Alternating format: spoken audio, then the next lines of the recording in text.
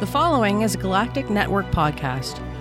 For more, go to gncast.com. That's GNCASTS.com. Corey, how do you like your nipples? Toasty. You like your nipples draped in luxury? All the time. All the time? Well, if you love luxurious feeling nipples, I suggest you go and support some of the people who sponsor our show. Huh? Yeah? Yeah? I don't see how I could not. Go ahead and take you and your nipples, and you're going to go over to our first one, which is he does all our art. He's a really good friend of ours, Brad Gunnarsson, Stratosphere Merch, stratospheremerch.com. Use the coupon code TERROR. Get yourself 15% off of your order there. And furthermore, you can take the same set of nipples, head over to thehate.com, THEHVIII.com, 3 I's. Use HBG15, get you 15% off there. Just treat yourself and your nipples. And I only wish I had more than 3 nipples to use.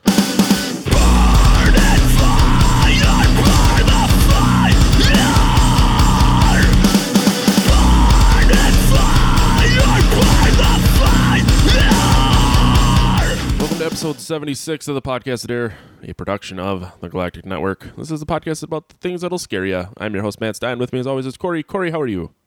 I'm doing great. How are you, Matt? I can't complain. Now, before we started recording, you mentioned some pretty impressive news about a guest that you had on your other podcast. Do you want to just bring that one up real quick? Tell the people. Cross promotion. No big deal. If you're familiar with podcasts at all, you probably have not heard of this person. His name is Tom Merritt. He's from pretty much everything. He's done it all as far as especially tech journalism podcasts, but the Daily Tech News Show, Current Geek, his current Twin Peaks related show, A Damn Fine Podcast with Ron Richards from All About Android and Fanboy. He is one of my personal heroes. And so if you do happen to check out Elts Nerds from this past Monday, you will hear me gush like a little girl. That happens. There's a gush joke in there, too. Yeah. I was going to say you should ask him to come on Podcast of Terror, but he hasn't been on Worst Episode Ever yet, so until he does that, I can't really scalp him from another show. That's true. That's absolutely true. I think at least he needs to wind up on The Simpsons show. That's something like that. Well, did you say worst episode ever, or did you say 90s percentile? I said worst episode ever. All right, which is the Simpsons I missed one. my joke. It's not even like late. It's the middle of the day. Yeah, but I'm here. That's fine. Our guest this week is the host of the Jukebox Podcast and also co-host of the Geek Cinema Society. And lastly, he's a good friend of ours, Brett Stewart. Brett, how are you? Hey guys, how you doing? Thanks for having me on the show. You have such a radio voice. Will you read I appreciate me? that. Like, can you record yourself reading children's books, and then I'm just gonna play them while I sleep? And while I'd he be drives happy through the to do neighborhood that. and tries to lull kids to sleep. Good night, Moon. Please read me Good Night, Moon. That'd be great. I'd be totally down to do that. There's nothing creepy about well, this. it's a pleasure to be on the show, guys. I love coming on Podcast of Terror. This is probably my favorite show that I've guested on. That's why I'm here a third time. I'm excited that you guys would let me back a third time. That's true. You're I was trying to think of a fun club name for the three-timers. The Three-Holers? Gotten in the hole for the third time? I don't know. The gutter balls? The Gutter Balls. Hey. Yeah, well, we love having you, so it's always nice. Plus, Also, we got a really nice message, or I got a really nice message from Nicole, who is your co-host on Geek Cinema Society, talking about a joke that I made that she caught in the last episode of the show, which not only surprised me that she caught the joke because it was rather obscure, but also that she listened. It was really sweet. It made me happy.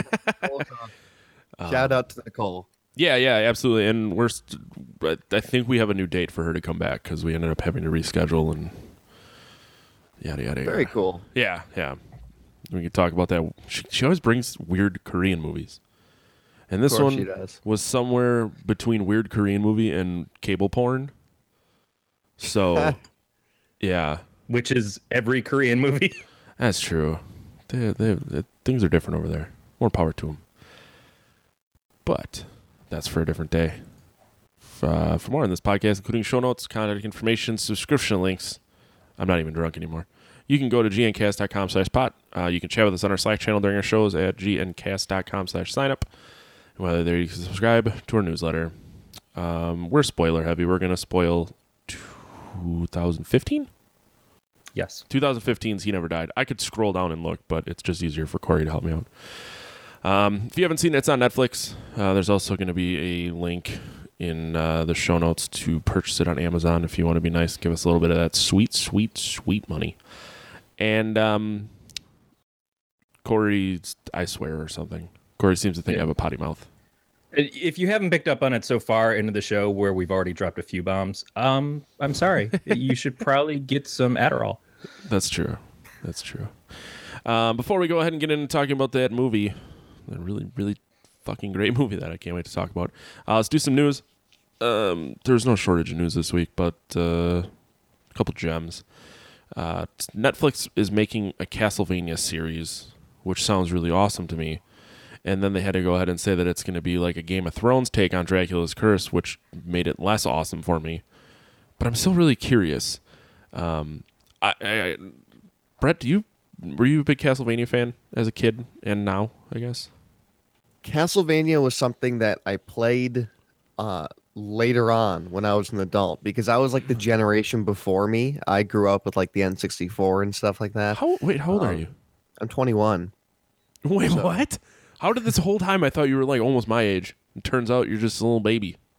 When you say almost your age, Matt, you mean basically you could both be my kids. Yeah, I thought you were closer to 30, not like you just right. No, I'm on the lower end of that. Lower end of that spectrum. It's his drive. It's his drive and zest for life. That should be the giveaway. Exactly. So Castlevania for me was something that I was again like it was your generation, Matt. Absolutely. But yeah, I love it. I'm excited for this. I get worried whenever I see someone say we're going to make it the Game of Thrones of anything because then it's just going to become Emerald City. And I like Emerald City because I'm a masochist and I like bad TV. But I don't think you should necessarily want to be the Game of Thrones of anything. I think you should go and be whatever you want to be. Well, I guess my question to that is because I sent this to a friend of mine and he goes, I don't like Game of Thrones, so I'm not going to watch this. Saying you're going to be the Game of Thrones of something is basically shooting yourself in the foot because some people will think you're like yeah. Are you saying that it's going to be the biggest fucking Dracula story ever known to man? Is that why you're saying it's Game of Thrones? Or are you saying that it's going to have the same kind of layout where everyone's naked and all the main characters die? Right. Yeah, that's the thing is that this is not coming from the creators of the show. This is coming from someone who's trying to sell the show to TV watchers to say, oh, you're going to see expectations of a Game of Thrones type show because that's shorthand for you will probably like this, but I don't know how to describe it otherwise because I'm not a creative person. I'm just some fucking doink who's sitting here in marketing trying to let you know, please watch my show. I need a job. And you're right. It's a question of what is Game of Thrones shorthand for at this point? Right. It looks like in this Sean Bean shows up in the first episode and then is gone right after? Is it just like here's rape? Because why not? It's really hard to say. But I am going to point out that one of the writers for the show is Warren Ellis, and Warren Ellis is a comic book writer who has done novels and stuff, has developed stuff for TV. He is British, so he's automatically one of the best premier comic writers out there. He is a really funny, cool guy. And I have more faith in it because of his attachment to it than I do even because of the source material. And Castlevania was always cool, but it was sort of, my generation, it was side-scrolly. There was, people were chiseling shit out on stones in my day. So I also want to say my dad likes to play Castlevania, which is really funny to me. Like, my dad does not have any aptitude for video games at all, but the one game he's ever talked to me about at length was Castlevania. That's awesome. Brett, you were going to say something, and Corey just blatantly cut you off and talked for about 10 fucking minutes. No. First of all, it's a great point, and I think in the case of this particular show, producer Adi Shankar says that the show is going to be, quote, super violent. So that is what they're referring to when they're talking about making it more like Game of Thrones, is that it's going to be hella violent, which is cool. I think Kind of has to be. Yes. Or at least it should be. And we're seeing that nowadays where we see these properties that previously would have been approached perhaps more timidly, and now largely thanks to Game of Thrones, largely thanks to Deadpool, they're not anymore, which is why I think Logan's going to be really badass. I agree with you. I'm really excited for that movie. I feel like if you're going to attribute the Castlevania being ultra-violent like Game of Thrones, then the title should have been series will be ultra-violent, and then in the story say it'll be ultra-violent with like a Game of Thrones feel. I just but then there's ultra-violent like Jason X. There's ultra-violent like any number of craptitude films that have come out. So it's still, we want to point out it's going to be good. Yeah, because it's still marketing speak. Like Corey said, you get Game of Thrones there in the header, and that helps. And that's true. I'm sure both would have their people will click on this because it says Game of Thrones. People would have clicked on it if it's just said that it's ultra violent. Yeah. People are going to click on it just because it says Castlevania. I mean, but yeah, I'm no marketing person. I couldn't sell. You can tell by our numbers. I couldn't sell a ketchup popsicle to a woman in white gloves. Nope. What? It's from Tommy Boy. That's why. Fuck you. That's why. You haven't marketed Tommy Boy to me enough. Let's move on to something a little more. Sci-Fi has ordered 2 more seasons of the show Channel Zero. I didn't realize. So they're ordering season 3 and 4. I didn't realize that season 2 was already happening, and I'm pumped for it. I actually really enjoyed the first season. Yeah, it's good to see shows like this getting success. It's an anthology show. Yeah. Right? Yeah. And that's kind of, I think as far as sci-fi goes right now, when you look at things like Black Mirror, that's the success that we're seeing. We're seeing more of that than we are, I think, even in comparison to serials right now. And we're seeing things like The OA, and I'm watching a show called Travelers on Netflix right now, which I think went under the radar. But the shows that are getting talked about more, aside from Stranger Things, are things like Black Mirror, and I think Channel Zero is trying to pick up on that and is doing a pretty good job. Yeah. Did either of you watch the first season of this? I did not know this was a show until 5 minutes ago. Okay. And it Fair looks enough. really rad. Yeah, I would totally watch this. The first season was so it sounds like every season will be basically based on one creepypasta. So the first one was, and I drank away a lot of the memories of the first season, but it was about like this monster that's just all teeth, and there's this whole crazy backstory, and it was really cool. And it looks like the second season will be about the No End House, which I'm not at all familiar with, but. So I kind of misspoke. It's not an anthology per episode; it's an anthology per season. Per season, yeah, and that's kind of why I went into it without being like, "Hey, fuck, you're wrong. Stop being so fucking I wrong." often am. I'm wrong all the time. I'm married. I'm used to being wrong. Oh God, this is wrong. This is where I cry on the podcast. So no, the next season, No End House comes out in October. Man, Halloween's gonna be fucking awesome. Stranger Things, season 2. Yeah. God damn. Yeah. Oh shit. I mean, how heart swelling was seeing those kids dress up like Ghostbusters. Yeah, It was wonderful. yeah. I know. We were obviously we watched the Super Bowl and we saw a commercial. And Melissa's like, I know what we're doing on Halloween. Kind of looked at her and I said, anal? Yep. No, I got hit for that. That's good because it makes her live in fear That's true. You never know when I'm gonna get you. of how she's going to find something that's going to fit in your butt that actually you'll feel. Yeah.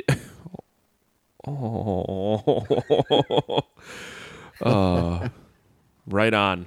Let's move on to the next one. There isn't a whole lot of substance there, other than 2 more seasons of Channel Zero if you're into that. This one,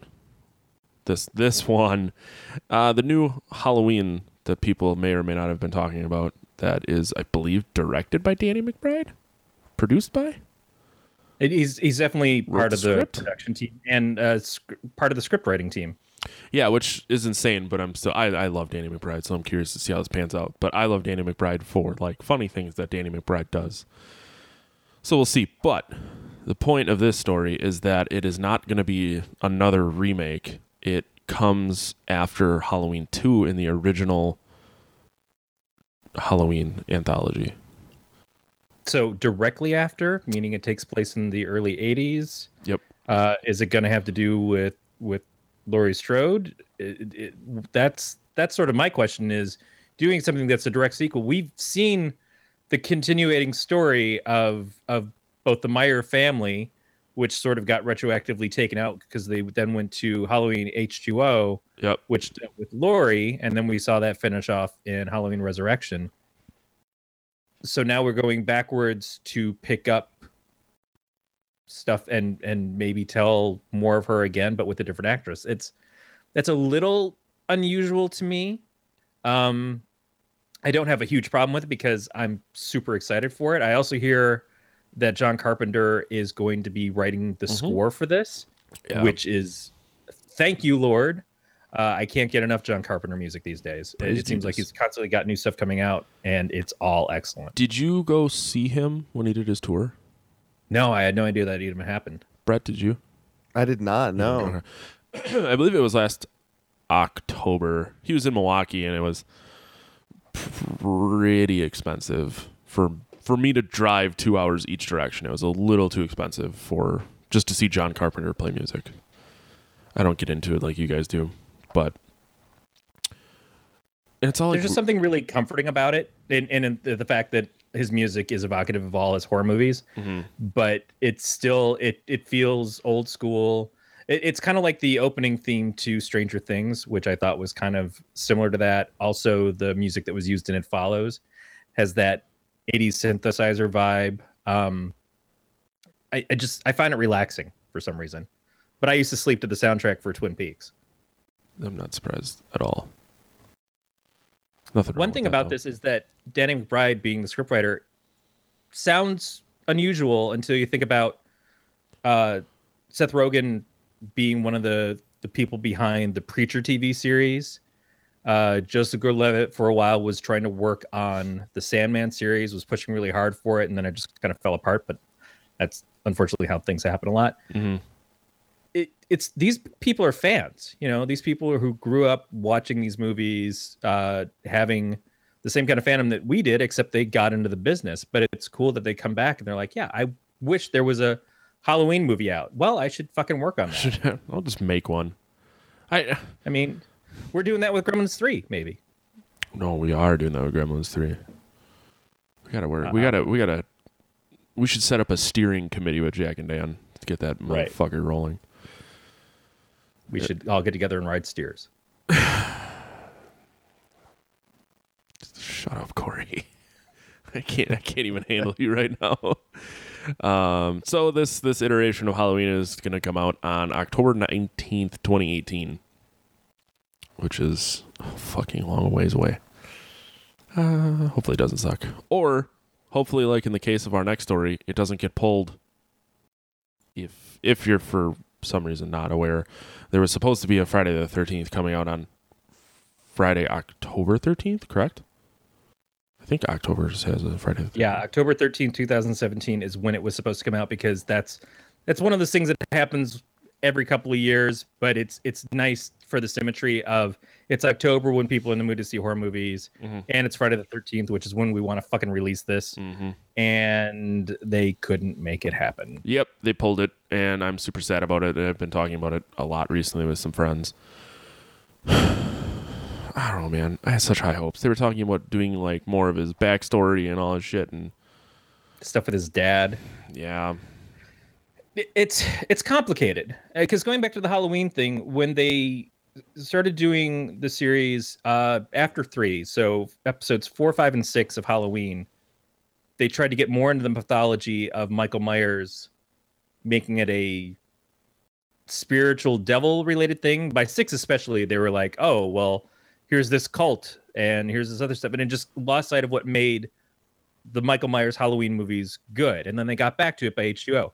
Friday the 13th, same sort of thing. By the time they did the Final Friday, it was all this weird shit. It almost had no Jason in it. It had people running around that had Jason's spirit in their bodies for some reason. It was completely fucked up and stupid.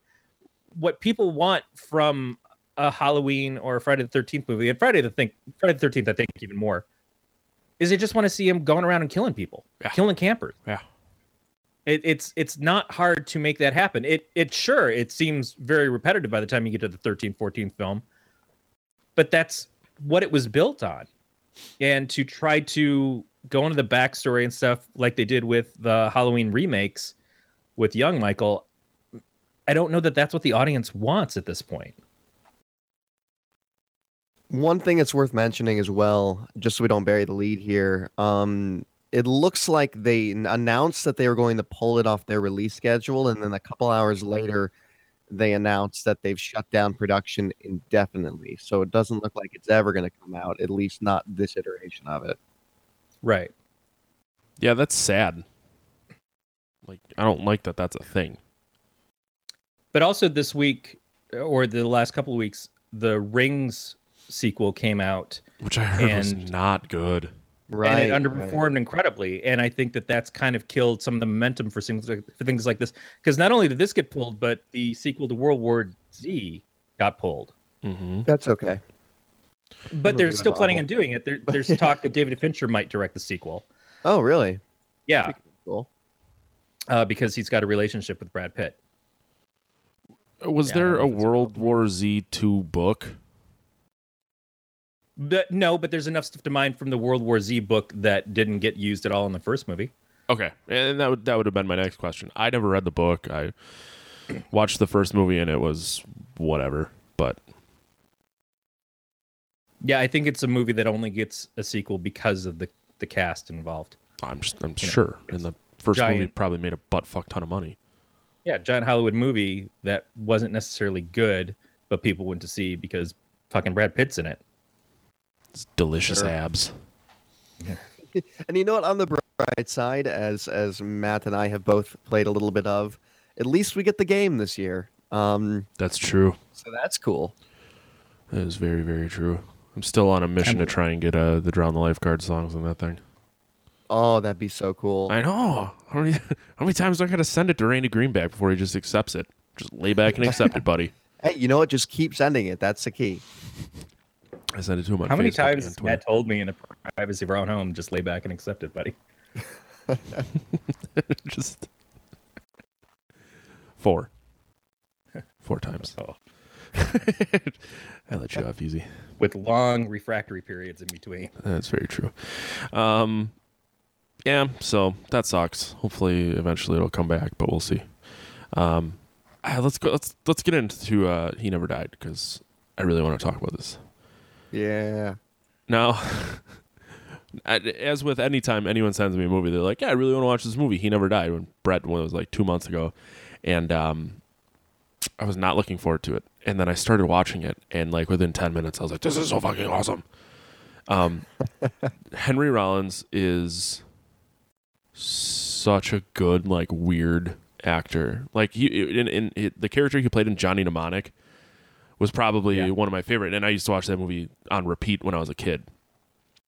Jack in this movie reminded me kind of that, just like the real stone-faced, like, straightforward. Yet plays himself. Yeah, there you go. He really does. Yeah. Like, I think the best way to describe him was I was watching this with a friend. And first of all, I pride myself with the weird shit that I bring to your guys' show. I mean, the first time, Cabin in the Woods, I think. Yep. Second time was From Dusk Till Dawn. So we're really going down the rabbit hole the third time here. And when you watch Rollins in this film, he acts like a BioWare game character. Like he is... You can tell that his mind is like going through like 3 or 4 pre-programmed responses, and he's just going to spit out one of them.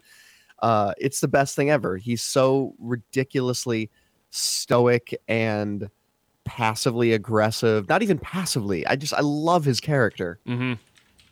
Yeah, it was. And I know that they're talking about making this a series, I believe. Yeah, it's something that has actually been confirmed. So they are going to make it at some point. It's just getting Rollins on board.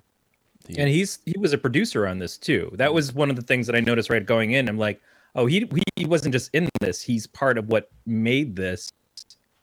And so I had even higher expectations. I've seen a lot of movies that he's been in that were shit movies, but he was fully enjoyable in them.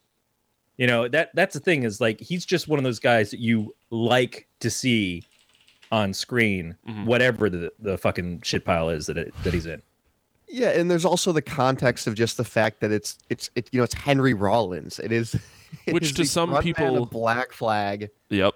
And he's so you got to imagine that the way they approach him with this, they're like, "Hey, Henry Rollins, you want to be in a movie?" They're like, "Yeah," and that's just kind of the extent of the dialogue that happened between him and the other producers of this film, probably throughout the entirety of making it as well. I like to believe that there's not actually a script; they just put on like stock sound effects of like horses whinnying and stuff. That's like half of the movie, and then just he laid in bed and angrily mused about who he was going to yell at next in a record store, which he does a lot. Like, go on YouTube and type in like Henry Rollins yelling at people, and he like goes in the record shops to just yell at children. Now, if he does that to me, if I happen to be in a record store, I'd have to find one, and Henry Rollins happens to be there, and I'm buying My Chemical Romance album as I would, and he starts yelling at me about it. Should I try to hide my erection from him, or should I just blatantly poke him with it? Poke him with it. Thank you. That's all I needed was vindication. There you go. No doubt. Poke Henry Rollins with your boner. Yeah. Have either of you ever heard of the show This Is Not Happening? No. So it's a Comedy Central series where comics tell fucked up stories about things that they've been involved in. And there's one with Henry Rollins, and it's he talks about like joining Black Flag and like some chick who's just ultra messed up on drugs, like just driving him, and he thought he was gonna die. And then I think and it's been a long time since I watched it, but I think the gist of it is she had to speed to get him home so he could finish writing the new Black Flag album.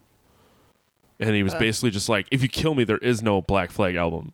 So she like slowed down, but it's a great show. I think Comedy Central puts every segment up on YouTube. So if you want to lose, cool. if you want to lose like a half a day, just YouTube. This Is Not Happening.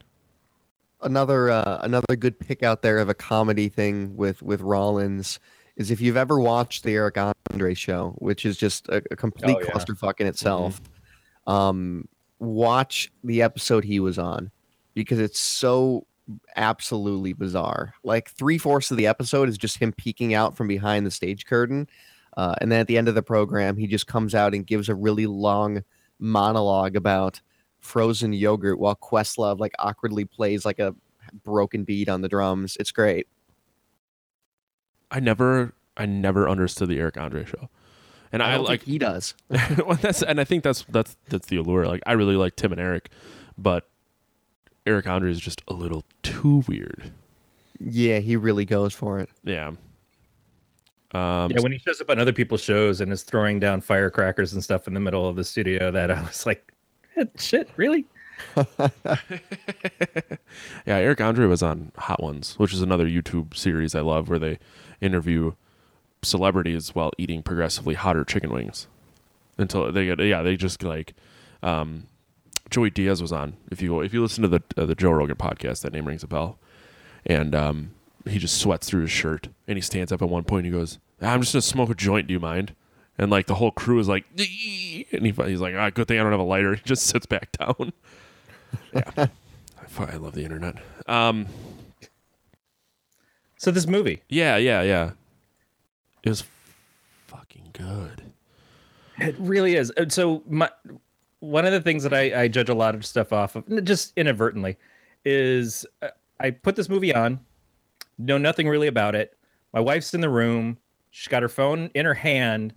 I know it's going to be like, I'm going to keep looking over her to see if she's paying attention to the movie or not.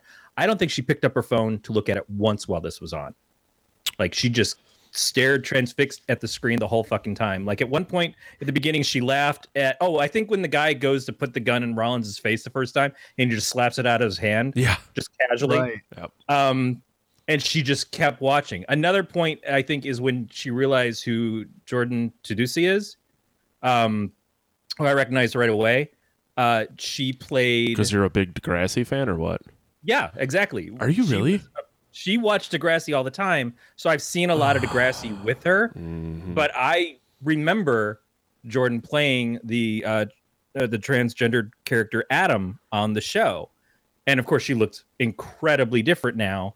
But that's a huge statement for this girl who was like a teenager playing a boy on a TV series and doing a great job of it.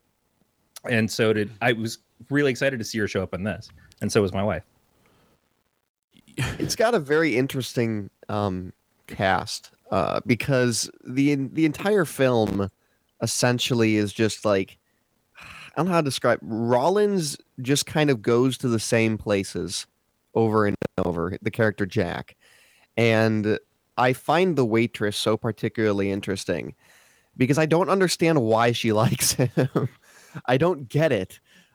He's so distant and creepy and older than her by a significant margin. He shows up like beat up half the time, and she doesn't seem to right. And he doesn't seem to have a life at all. And I find it so interesting that she's just really into Henry Rollins. First of all, there's something called work hot, which is your familiarity of the place that you work at and the people you see every day. They become more attractive because that's your social circle. Yes, that is. And the other part of it is that we know that she makes bad choices because the guy that she's dating, Tim, who's a complete and utter fuckwit, is the last dude that she was with. So comparatively, Henry Rollins seems improved, and he's quiet. He's polite. He's not a total asshole. He's an asshole, but he's like, I'm just gruff, and you can find appreciation for someone who's short. And it's like Rhode Island people that I work with a lot. They're very matter of fact. And some people find that very bothersome. I think it's amazing. I love it. I love that person who just gets to their fucking point and doesn't really hold back sometimes. I do appreciate a little bit of kindness, but sometimes, especially when you're working with somebody, it's just nice to just tell it like it is. I think one of the best scenes in this movie, and I totally agree with you, is the scene where he opens up to her for like probably the only time in the film when he's walking her home, and he gives her a backstory of what he has previously worked, and you don't know when the scene is going to end. He's like blacksmith, dentist, like he's just going on and on and on. I don't think he actually had either of those. But I love that scene because it reminded me like, wow, Henry Rollins actually memorized lines for this. It isn't just him being himself. Or maybe he has done all those things. That's true. I that's the thing with Rollins is I could see him just like make up fucking jobs that you would have had over your thousands of year lifspan. And he's like, oh yeah, I got it, and just ran with it. That's true. Do you think this even had a script? Like, is there a script writer for this movie? I'm gonna look it up real quick. One yes, thing. there was the director. Okay. Oh, it was, okay. Jason Krazik. Probably one of the scenes that made me laugh the hardest. It's after he gets shot in the head the first time, and he's pulling the bullet out, and the waitress is just kind of like, "Do you have to do that?" And he's like, "Yeah, if I don't, I get a migraine." Like, this has happened so many times that he knows that if he doesn't pull the bullet out, he's gonna get a migraine. And like, it doesn't. My reaction would have been, "How fucking often does this happen? That you just know that you're gonna get a migraine if you don't pull the bullet out?" And she's just like, "Oh, okay," and goes right back to complaining about him killing everybody. And I think that's actually. Oh, go ahead, Corey. I was just going to say it also kind of points out the fact that he feels the pain of the things that happen to him. He's not invulnerable to it. He gets shot. He feels the shot. He gets sliced. He feels it, but he's gotten so accustomed to it that when he's walking around with an ice pick in his side, he's like, "Oh yeah, ice pick," and he pulls it out. But he knows he's going to heal, so he doesn't give a shit. Mm-hmm. But it's still like mildly annoying that I just got shot in the head. Right. And I'm glad that Matt brought up like the fact that Kara is just angry at him the latter half of the film, because I love the fact that this film does not double down on actually it does double down on not having a relationship aspect to this film. You would expect in traditional filmmaking and storytelling arcs for Henry Rollins' character Jack and Kate Greenhouse's character Kara to have some sort of romantic entanglement by the end of the film, because they're being brought together by this reality of the fact that he is Kane, and we'll get into that later. And you know, they're saving his daughter, but no, she hates it. And that's what's great about the end of this movie, is that it literally becomes a business exchange between the two of them, where she is just incredibly frustrated at the fact that she has now been brought into this situation with this guy. And I love that it's not just a traditional she falls for him thing. They did it in a so much more interesting way. Yeah, the first part is he offers her $1 million to take him and the guy captive home, and that's life-changing money, as he explains. And then he tries to offer her all the rest of his money later, and she's like, "No, I don't give a shit about that. You promised you weren't coming around in my life anymore. I'm so fucked up from this already." And then it's the goodness of who she is that he uses to say, "They have Andrea, they have my daughter," you know, and that's what pulls her in. That's the moment where she goes, "Fuck," you know, and she just turns, she's like, "I have to fucking do this now."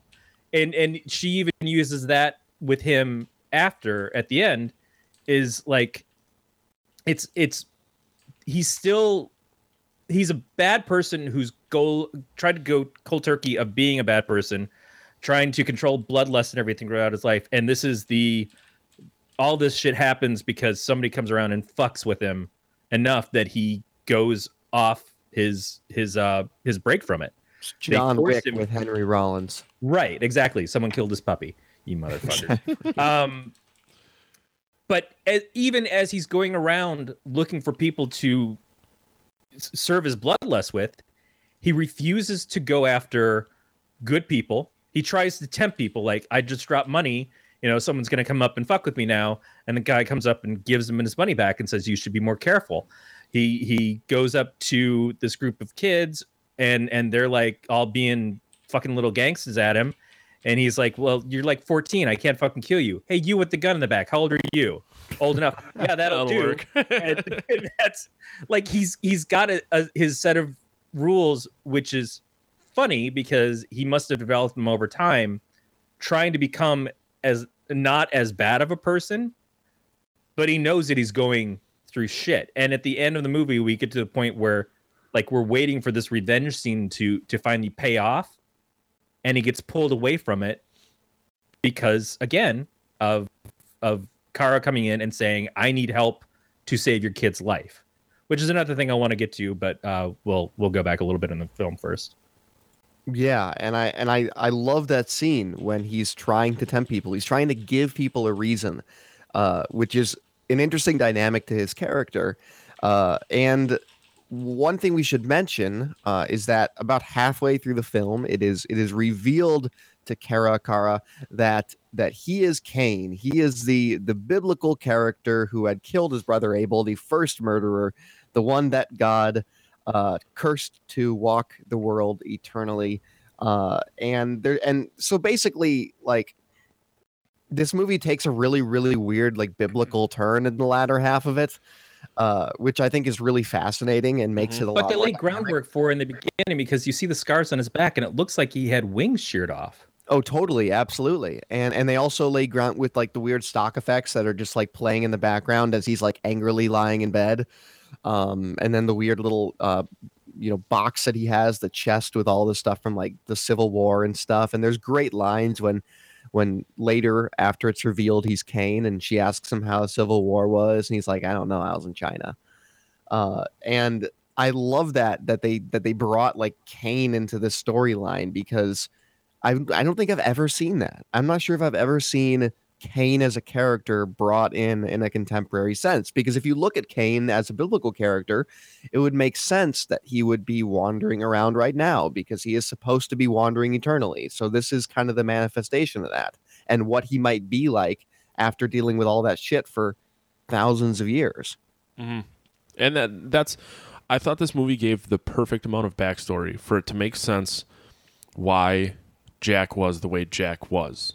Like, why could he just be shot in the head and it doesn't make a difference? Because, you never really figure out until he tells Kara that he is Cain, that, this guy gets shot in the head, nothing happens. He used to have wings, and what the fuck is happening here? So it was enough to to feed my need for backstory, but it wasn't too much that it just got kind of got dumb. It was shorthand enough because you recognize what the story is. If you have any kind of recollection of the Bible, you understand the story of Cain and Abel very quickly, but it doesn't overtax you with a huge information download because it uses that. On the other hand, I will say that Matt and I have talked about this a little bit. I used to play a bunch of the White Wolf role-playing games and the Vampire, the Masquerade role-playing game. In that game, all vampires are descended from Cain. Cain is the first generation vampire, and then the people that he embraced go on to embrace the next generation, the next generation, the next generation, and so on. So the powers of the original vampires are much stronger, and a lot of the game is built around the basis of what happens when Cain returns to the world. So it's not like Dracula was the first vampire, because vampires have existed for eons before that. It started out with Cain. So that's another thing I saw play out in this movie, is a lot of it is hints that he's vampiric. He's a vegetarian, but we find out very early that he needs body parts and blood to remain healthy, and so he's been hiring out this guy who works as he's interning at a hospital. He's an intern, yes. Yeah, and that's the He's catalyst. also his intern. Yeah, Yes. So that's a catalyst for everything, and again, part of it is it's led to believe that he's a vampire, and she even makes mention. Carr makes mention of it in the car. She starts to say, "Well, so you're a vampire?" He's like, "Don't say the word." But he says he's the only one, which means he's never embraced anybody. He's never done the classic vampire tropes. But that leads into part of my questions with Andrea, his daughter, is we start to see little hints like she is maybe somewhat like him. One, she was a daughter that he didn't expect to have. He was with her mother for less than a month, we find out. And he doesn't treat her possibly dying with a lot of respect or regret. At first, as he's walking Kara home, he knows that the mob has called his house, said that he has to come to the docks that night or they're going to kill her. They've already killed her mom. And so when Kara says, "Oh, where is Andrea?" he goes, "She's probably with her mother now." You know, just leaving that, and she doesn't know the context of that. But it does kind of lead you to think that if they are planning sequels, that's one of the things that I think that they would approach with it. Mm-hmm.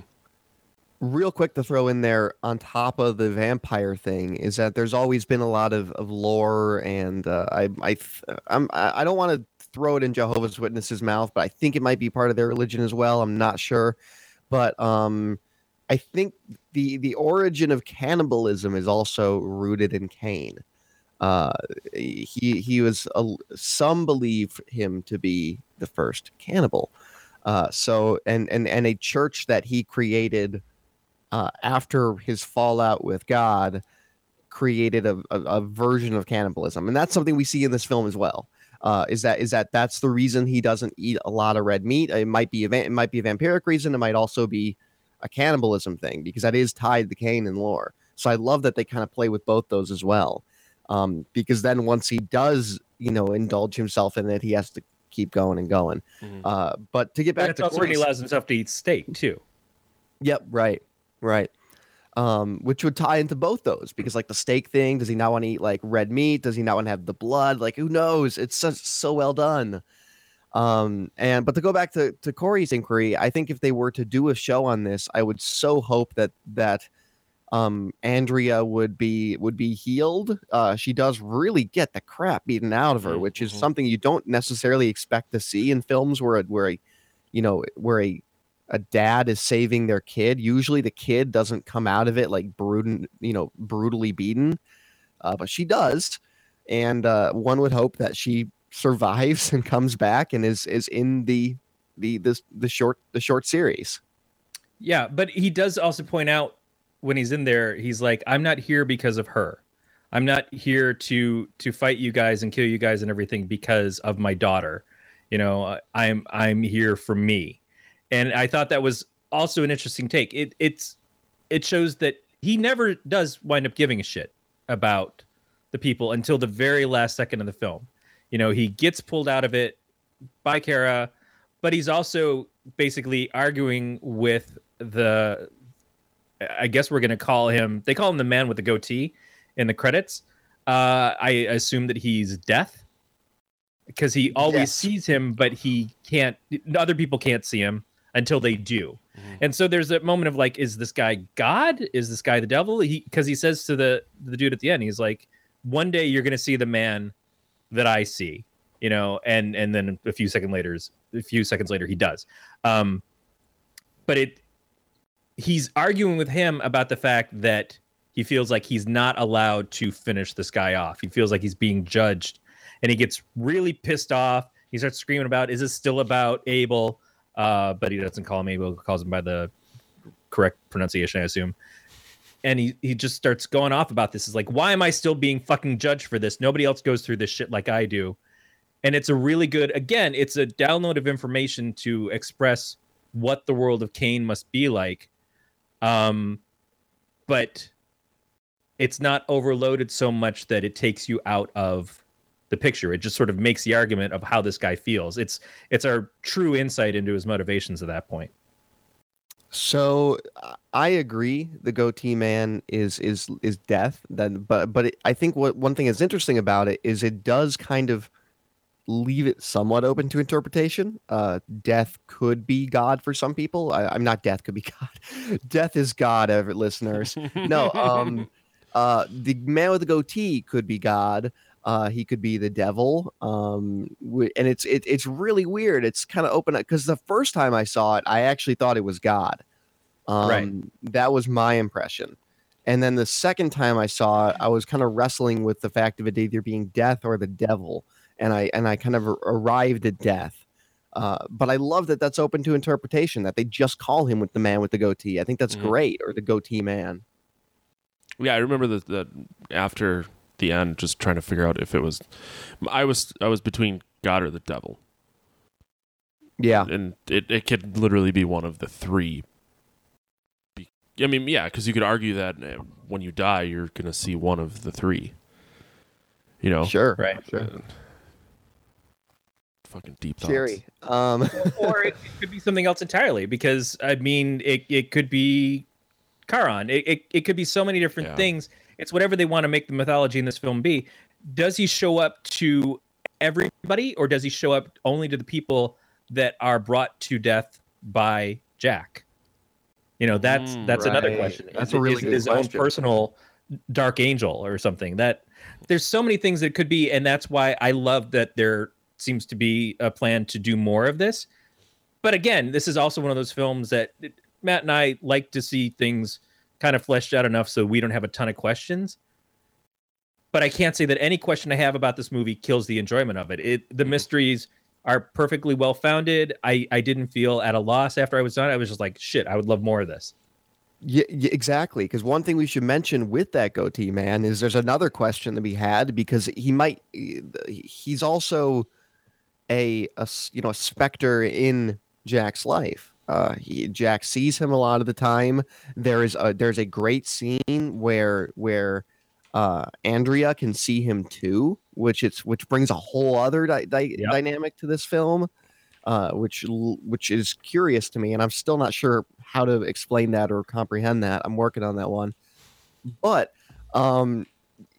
this guy is a specter in his life. He's at the other end of the bar when Jack doesn't want him to be. He's sitting in the diner a couple seats back, just silently watching him, judging him by the looks of how Jack feels about it. And that's another great dynamic of that character. Yeah, I mean, one thing could be that he's the specter of Abel, and Abel grew up to be an older man after death, or this is the image that he wants to have haunting Jack as he goes around in life. But it's his brother keeping an eye on him. Am I my brother's keeper kind of thing?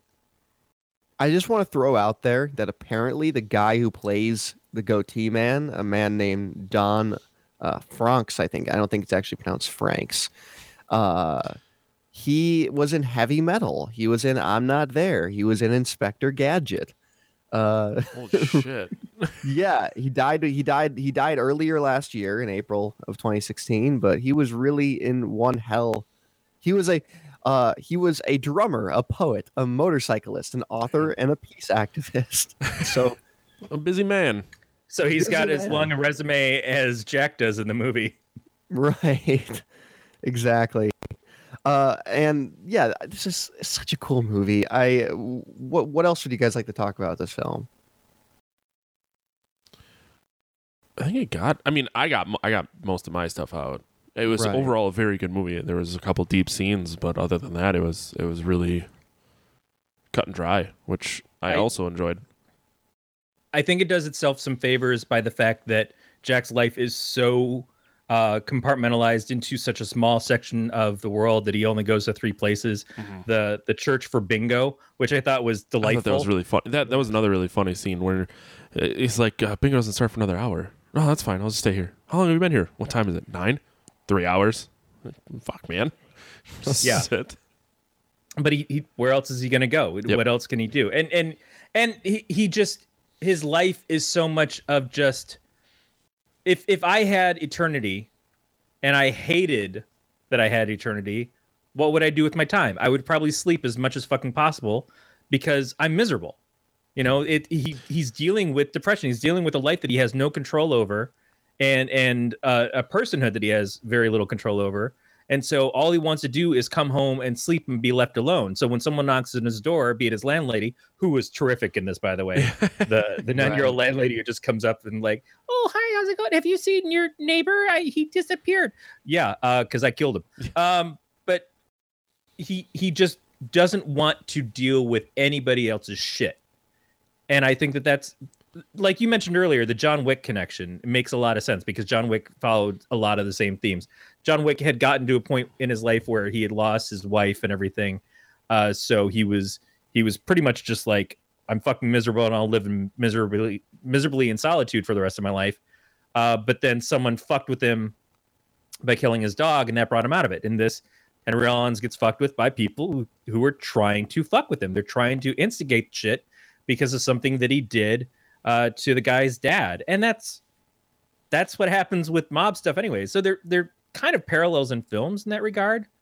But I get where he's coming from this so much, and they utilize it perfectly. But what I was going to say about the 3 places, if you have a small budget film, to have to only use 3 spots that you can really go to, that's a great way of doing it.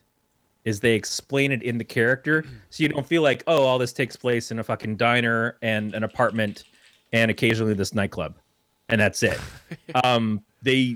It's so smart to do it that way because you're making a small story. You know, you've got a small budget for a film, but it all makes sense in how it's utilized. Do you know what the budget Absolutely. was, by chance? I don't know. It doesn't say on the Wikipedia. One thing I wanted to tack on to what Corey was discussing is a little while ago you mentioned that he doesn't really care about anyone in the film up until like literally like the last second in the film. There is a scene in this film, I think it's the second time he visits, maybe it's the first time he visits a mob boss, where he knows Andrea's there. I don't know if you guys caught this, but like he hears somebody behind the wall and he just doesn't decide to do anything about it at that point. Right. And I strongly believe that he knows she is there. I think he is on his own quest, and he leaves her for whatever reason, and then later comes back and fixes it for whatever reason. But I that's another open-ended piece of this plot that I think is great. It's open to interpretation. And I hope when they make a series of this, they do, they allow us to be interpretive about how he deals with things. I think that's part of the greatness of this movie, and I think if you took that away and explained too much, you're going to lose a lot of that. Well, I want to attribute the amount of information given about what is really happening to music. And Brett, I'm sure you can relate to this, but oftentimes it's got a real interesting soundtrack. that too. But what I'm saying is, like, a lot of times people like to try and figure out what a song means, what the lyrics and everything is about. And if the person writing the song is good enough, it can be a number of things based on how you interpret it. And I think that's the same kind of general concept with this movie. It's like there's enough there for you to be able to form your own opinion, but there's not enough there for the ability for a multitude of people to form their different opinions. You know what I mean? Totally. Yeah, like the Absolutely. conversation we had with the man in the goatee, as I'm getting shot in the face with the sun now. You know, it could be one of three things based on how you saw it, and that's like any song that's poetically written, as it could be any number of things based on how you interpret it. And that's, I think that's probably why I like this movie the most, is because there's enough there to get into it and to understand what's happening, but there's enough left out that you can kind of have a discussion. I will say two things. One, I wish that they had just made Henry Rollins literally Kane in this movie. So at some point in Kane's eternal life, he just decided that the best way to cope with this was to front Black Flag. And this is just an extension of that. I feel like that would have been great. And then two, I would think it would have been hilarious if Henry Rollins had done the music for this film.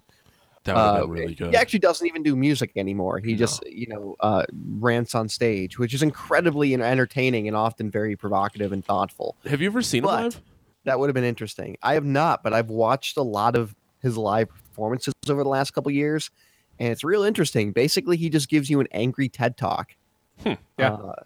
So yeah, that I would have loved both those things to happen, but alas, it's an enjoyable film. It's really bizarre, and not a lot of people have seen it, which is why I wanted to force you guys to watch it. I figured I'm so happy also, you did. yeah, I figured also it's on Netflix, people, so it's really easy to watch. Yeah, I thought this movie was great. So I say it again, which we're gonna get into a I third use some time. fault next time I see you, because this was fantastic. Good stuff. Let's rate this bad boy then. Don't really talk about how much we loved it. I think we changed the rating scale since the last time you were here, Brett. We're now Okay. using the tried and true FAP scale. FAP. Right on. Because I like dick jokes. We based it on the feature, which is the story of the movie, 0 to 5, the attention, and then the panic, which is going to be scariness. But we'll go through one at a time as our guest. Brett, for the feature, 0 to 5, what do you think about the story? How was the acting? I think the story is I think I'll give it a solid 4.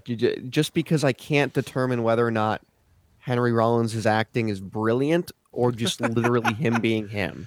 I can't figure it out. I just can't.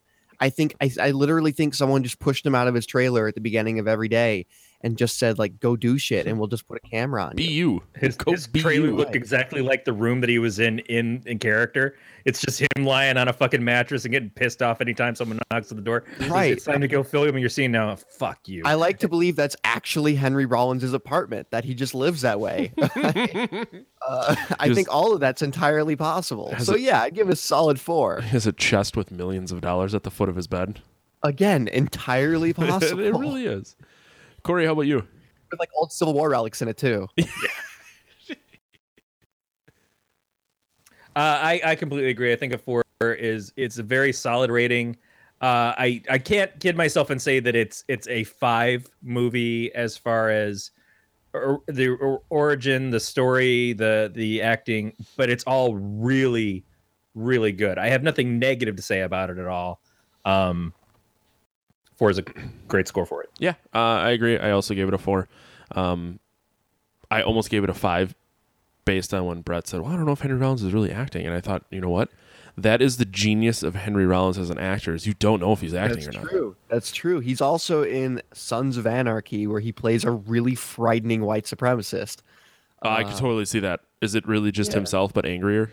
It's just himself, but angrier and more racist. Henry, When he- we want you to be in Sons of Anarchy. Well, what's the role? You, but racist. Like, sign me up. It's brilliant. When he played the cop in The Chase with Charlie Sheen, Yeah. same sort of thing. It's like it's Rollins as Rollins, except to a higher extreme. It's just amped up in a direction that is not truly him, but it's still So but it's fucking fucking good. Henry Rollins. So fucking Right. That's why he's fun and everything. Yeah. Let's go to the next one. The attention, rewatchability. I'm assuming Brett owns this. If I it don't wasn't own on it Netflix, yet. but But I want to own it. I actually discovered this less than 2 months ago, and I watched it with a friend, and then I forced another friend to watch it, who is a not only a Henry Rollins fan but had met Henry. Oh wow. Yeah, he was in a bar leading up to one of Henry Rollins' shows, and Rollins was at the bar, and he had a little exchange with Rollins at the bar counter, and apparently Rollins is very, very short. So the more you know. I would give this a solid 4 again. I would love to own this. I would love to own a copy that had a commentary of some sort. I would love to know particularly what Henry Rollins was thinking, or people trying to direct him. The commentary, if it's Rollins himself, is just going to be fuck you, fuck you, fuck you, fuck you for 2 hours. And I want that in my life. Me too.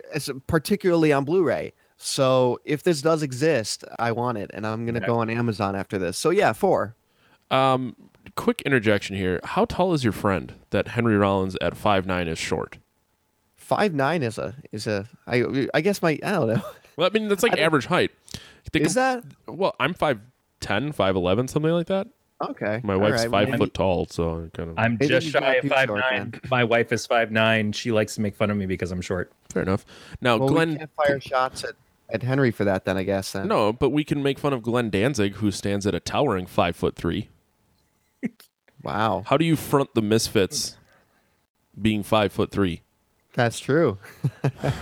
But that's the thing, is that there are people who can be short and still look imposing that you would never think that person's short until you meet them and you go, oh, I expect to be much taller. It's not like Rollins is walking around on boxes like Tom Cruise, trying to make himself look more imposing in a film.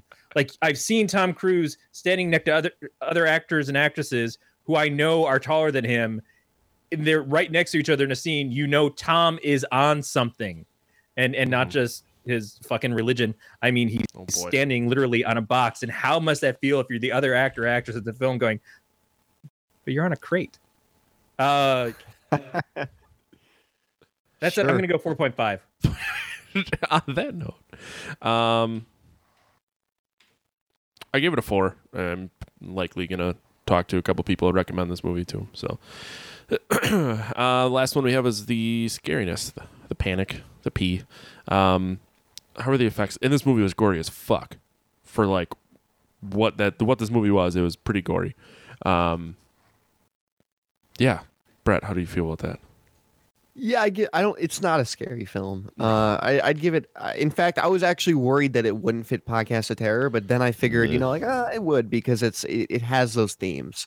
So I'd give it a 1. I mean, it has some gore to it. It's very well done. It's done out of necessity for the character, which I like. It's not just ostentatiously filling the movie with gore. But it's certainly not very scary. I guess maybe if you're uncomfortable by I would actually argue that this film would make you more uncomfortable with scenes like when he finds Andrea at the end and how beat up she is, more so than stuff like the gore. Fair enough. Which is precisely why I would give it a 2. The fact that Andrea disappears and is gone for almost all of the second half of the film, when she's such an important aspect of it in the beginning. And you figure that you know what the movie's about, and then all of a sudden it's like, oh yeah, she's probably dead now, and I don't really give a shit. But as the viewer, I fucking gave a shit. I'm like, why? But fucking go find her, Like, why are you stopping? And the other reason why I upped it a little bit was because of the scene where he spills the blood all over the floor, and he's wiping out the blood with the sponge, and then he squeezes the sponge into a glass and drinks it, and that was all one shot. The part where he's sponging the blood off the floor into the glass and drinks was one shot. He also licked it off the floor in that scene too. Yes. Yep. It gets a little bit close. Yeah. Fucking amazing. Again, I hope that's just how Henry Rollins lives his life. I hope that if he spills a milk carton, he gets really frustrated, starts licking it off the floor, realizes that's not a viable solution for this, starts sponging it up, and sponges it into a wine glass. I imagine he doesn't even accidentally spill it on the floor. I think he throws a fucking milk carton at somebody, and he's like, now you stand there while I drink this in front of you. Exactly. Wow. We create a legendary Henry Rollins that probably doesn't even match up to the real Henry Rollins. Oh, no, doesn't matter. Yes. Who knows? I gave it a 2. mostly just because of the throat ripping and flesh eating parts. That's true. Yeah, but There is some throat ripping. Yeah. he ripped a few throats. There is some good finger food in this. Oh, very true. Oh God, I forgot he ate the fingers. Oh yeah, he takes them as a snack. And he pulls a fucking fingernail out of his mouth. Yeah, and I love it. I remember both people I watched this with had different reasons. They're like, "Why is he taking it? Is it sacrificial?" And I'm like, "I bet it's just a snack." Yeah. And it totally is just a snack. I figured it was just. It's like a Cheeto. Yeah. He dips it in cheese.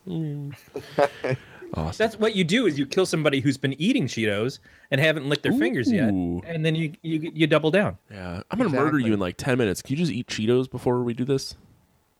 I think that's how Burger King came up with those Cheeto macaroni and Mac and cheese. Cheetos. Those things were fucking good. Another good thing, the Taco Bell naked chicken chalupa. Just throwing. Both things that I don't know that I've got the strength for at this point in my life. I want to die young, so I eat it all. Corey, you want to go ahead and take us out of here? Yeah, you can contact us by leaving us a voicemail at 805-328-3966. You can email us at pot@gncast.com. That's pot. Become a pothead. Email us. Or leave us a message on the website. We'd love to hear from you. We'd love to hear how you like the show. We'd love to hear movie suggestions, but especially when something like this is brought to people's attentions. Yeah. We'd like to hear what you thought of it. We'd like to know, had you discovered this film already, or is this your first time hearing about it like it was for me and Matt? And what did you think? What do you think about Rollins? Has he ever screamed at you somewhere? It'd be a good time. You can also follow the show on Twitter and Instagram at Podcast of Terror, and subscribe via iTunes, Stitcher, Google Play, or any of your favorite. Leave us feedback where you can. All subscription links can be found at gncast.com/subscribe, and you can join our Facebook group as Galactic Network over there. Brett, where can people find you?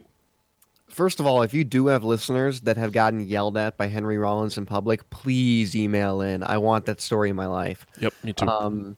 But yeah, my name's Brett David Stewart. You can find me on brettdavidstewart.com. You can also find the podcasts I do, Jukebox Podcast. That's over at jukeboxpodcast.com. That's a monthly showcase of independent music, the very best of the stuff around. We're going to be playing. We have Drown the Lifeguard scheduled for February, so that'll be exciting to play a little bit of. And we are going to be doing more roundtables on that feed. So, and then in addition to that, I'm working on a couple different other shows. Geek Cinema Society. I want to have both you guys back on at some point. You've both been on the program before. Mm-hmm. And that's over on Blazing Caribou. And then one other show I'm now doing on Blazing Caribou is called Statecraft, which I launched from Washington, D.C. the weekend of the inauguration. I was there covering it as a reporter. And it's a political show, but it's one that you will be able to listen to and not hate me or yourself at the end of it, which is very hard. So check that out, Statecraft. You'll have to tell us how you get people to listen to your show and not hate you, because we haven't quite landed that yet. well, guys, thank you so much for having me on. I love Podcast of Terror. I love listening to it when I'm not a guest, and I love being on as a guest. So thanks again. Yeah, so what you've done is just now undermined all of your opinions. Right. Exactly. My credibility is gone now, but I do enjoy your guys' stuff. It was worth it. We really love having you on. Yeah. Corey, where can the nice peoples find you? You can find me at don'taskcomics.com. That's where I make comics, help publish comics, just blog for the comics usually. All related to Levi Krause. Yay. You can find me on Twitter and Instagram at Matt the Lifeguard. Thanks again for listening to another episode of the Podcast Terror, and we will talk to you guys next week. Hauntings, sky sounds, parallel universes, monster sightings, the New World Order, ghost ships, urban legends, mysterious radio broadcasts, and secret government facilities are just a few things we've talked about on Weird World Weekly. Listen to find out what's next. Go to gncasts.com/weird to listen, find out more, and subscribe to the podcast that discusses the paranormal, mythological, conspiratorial, unexplained, or anything else we think is a little strange and out of the ordinary. Also, Matt's continuing search for turkey recipes. It's all on Weird World Weekly, part of the Galactic Netcast network of shows, also available wherever you listen to podcasts. Next week. Next week, oh, not really. We're just doing a little thing. We're going to talk about video games and horror. I'm traveling for work, so Corey and I had to plan ahead, and I don't know what Corey. We didn't want to leave you high and dry. We wanted to bring you at least a little smidgen of something, so we're calling it a pot shot. Yep, so instead of high and dry, we're leaving you low and moist. That's how we do. So yeah, we'll be back with that next week. Thanks again for listening, and we will talk to you guys next week. Stay scary, everybody.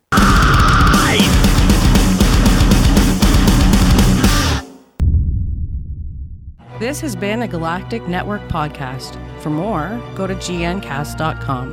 That's GNCASTS.com.